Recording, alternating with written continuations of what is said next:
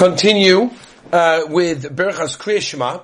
Just to mention a couple of things that I didn't mention yesterday. Yesterday we started a Hakdama, an introduction into the whole Birchas of Shema, how it works, and the setup, and who instituted it. Just to mention two specific nekudas. Number one, as you always like to mention over here, in his Shar HaRavi, Perek Sheni, when he talks about the Birchas of Shema, starts with the idea of how much kavanah that a person has to have and how much concentration that a person should put into the Birchas Shema. And the way that the Yesod V'Shosh V'Avodah brings down is that a person can actually, Al Pi the Zohar Kodesh and the Arizal, can actually accomplish more in the tikkunim that he does for the upper and lower worlds during Birchas Shema than he could have accomplished by Pesukah de Zimra, which is amazing because we spoke a lot about Pesukah de Zimra last month, and Pesukah de Zimra did incredible things for ourselves and of course for the upper worlds and the lower worlds and everything.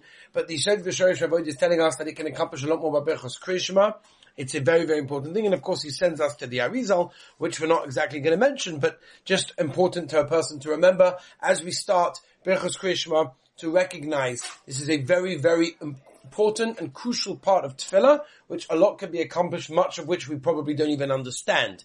The second thing that the Yesod V'Shosh V'Avodah says, which I would like to mention before we continue with our Perish, and that is the bracha that we said yesterday, where we said yesterday the Perish of the bracha of Yotzei Baruch Choshech, which of course we explained yesterday, but one thing that the Yesod V'Shosh V'Avodah brings down is that when a person, as he gives us as the personal Eitzah, advice for a person, that as he's saying Yotzei, he should like open his eyes and appreciate the light that the Rabban Shem created, and Baruch Choshech, he should also close his eyes and appreciate even that darkness, and of course the ability to see afterwards, or Baruch Sakol, and of course everything that goes together with that, which I think is a great idea to start today, because we're going to be speaking a little bit about that, and an appreciation of Hashem's world is very much of what Tefillah is all about, and especially a lot of Birchas Shema goes into that. So let's go. We've just said the bracha of Yotzei. Let's move on. Hamei la'oretz u'ladorim aleha berachamim. He makes light shine upon the earth and those who live upon it with rachamim. And that's an important idea. So Rav Schwab points out that the illumination of the world, the earth, for itself, which is of course for our benefit, not only for the human being benefit, but for the benefit of all the animal world, and of course, the vegetation, the earth itself is all included in that, and everything that inhabits the world is described here in this bracha as coming from where? Midas HaRachamim. This is the Midas HaRachamim of the Rabbeinu Shalom, and that's an important thing to realize, because at the end of the day, the way the Rabbeinu Shalom created the world, and that's why it's important to think sometimes and recognize how the Rabbeinu Shalom created the world, was, just to take one example, the sun was placed exactly at the right place in comparison distance-wise to the earth. If the sun would have just been a little bit closer, everything would have been burnt up. So the way the Rabbeinu Shalom created the world was in Midas HaRachamim, to allow it to continue, but we have to recognize that. And therefore life on this world, on this earth, depends solely on Midas HaRachamim. Uvetuvay mechadesh b'chol yom tomid ma'aseh bereishis.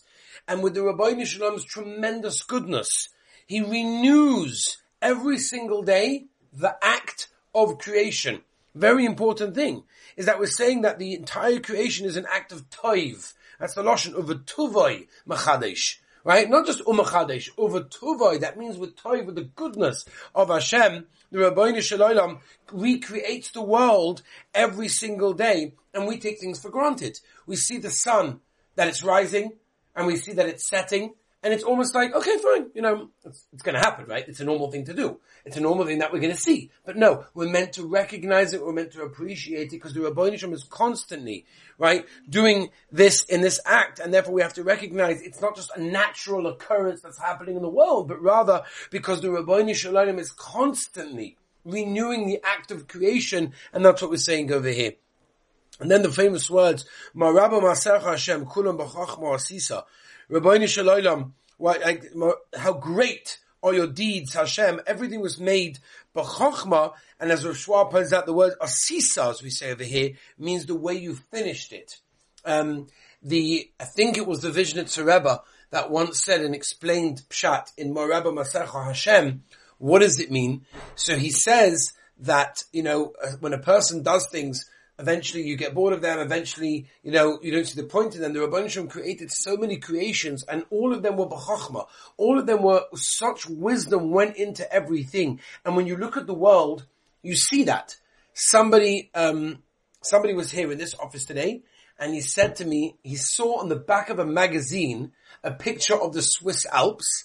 It was, I don't know exactly what the purpose of the advertisement was. It was the back of one of the Jewish magazines, and there was a picture of the Alps, and it said, Hashem is not here.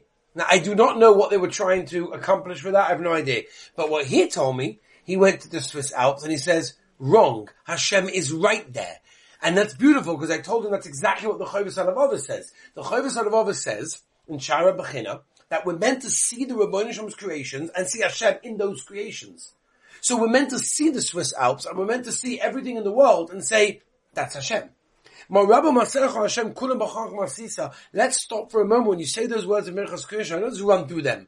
Everything the Rebbeinu Shalom created was made with so much chokhmah. It's the intricate details of how things work. Somebody came into the office today and talked to me about a problem that his wife had with a possible miscarriage, whatever it may be. And you look at the details of how a baby is born and created. Mamish, amazing. All of a sudden comes a heart and a brain and fingernails, and it doesn't make any sense. We can't understand it, because the Rebbeinu Shalom created the world with tremendous chokhmah, and our job is to recognize that, to realize that, and of course to appreciate it. That's what we're saying with these words over here. In Mitzvah Hashem, tomorrow we shall continue.